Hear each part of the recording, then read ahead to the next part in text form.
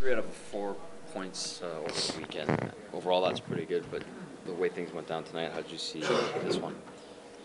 Yeah, I thought we could have played a little better. I know we're on a back-to-back, but that shouldn't be an excuse. But we had our chances. You know, we talked about they were going to be a good defensive team, and we had to throw pucks to the net and good second opportunities. But you know, it seems like their transition game was in effect in the third period. It kind of pushed us back a little bit. But all in all, we got a point out of it. That's a good thing. But on to the next game.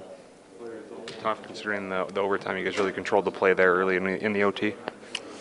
Yeah, I mean, it looked like we controlled the play, but obviously it wasn't good enough. I mean, you can skate around with the puck all you want, but it wasn't. It didn't end up our way. What did you make of your goaltender's performance tonight? I know you guys haven't seen a lot of him in between the pipes yet this year. Hats off to Gus. I think he was our #1 starter tonight. He played really good tonight. He came in and shut the door for us, and he gave us a chance to win. And you know, good for him. He's been sitting and watching Cam all year, and I can't be more proud of him. You know, he's a really good guy, and he deserved to win tonight, and we came out to shout for him.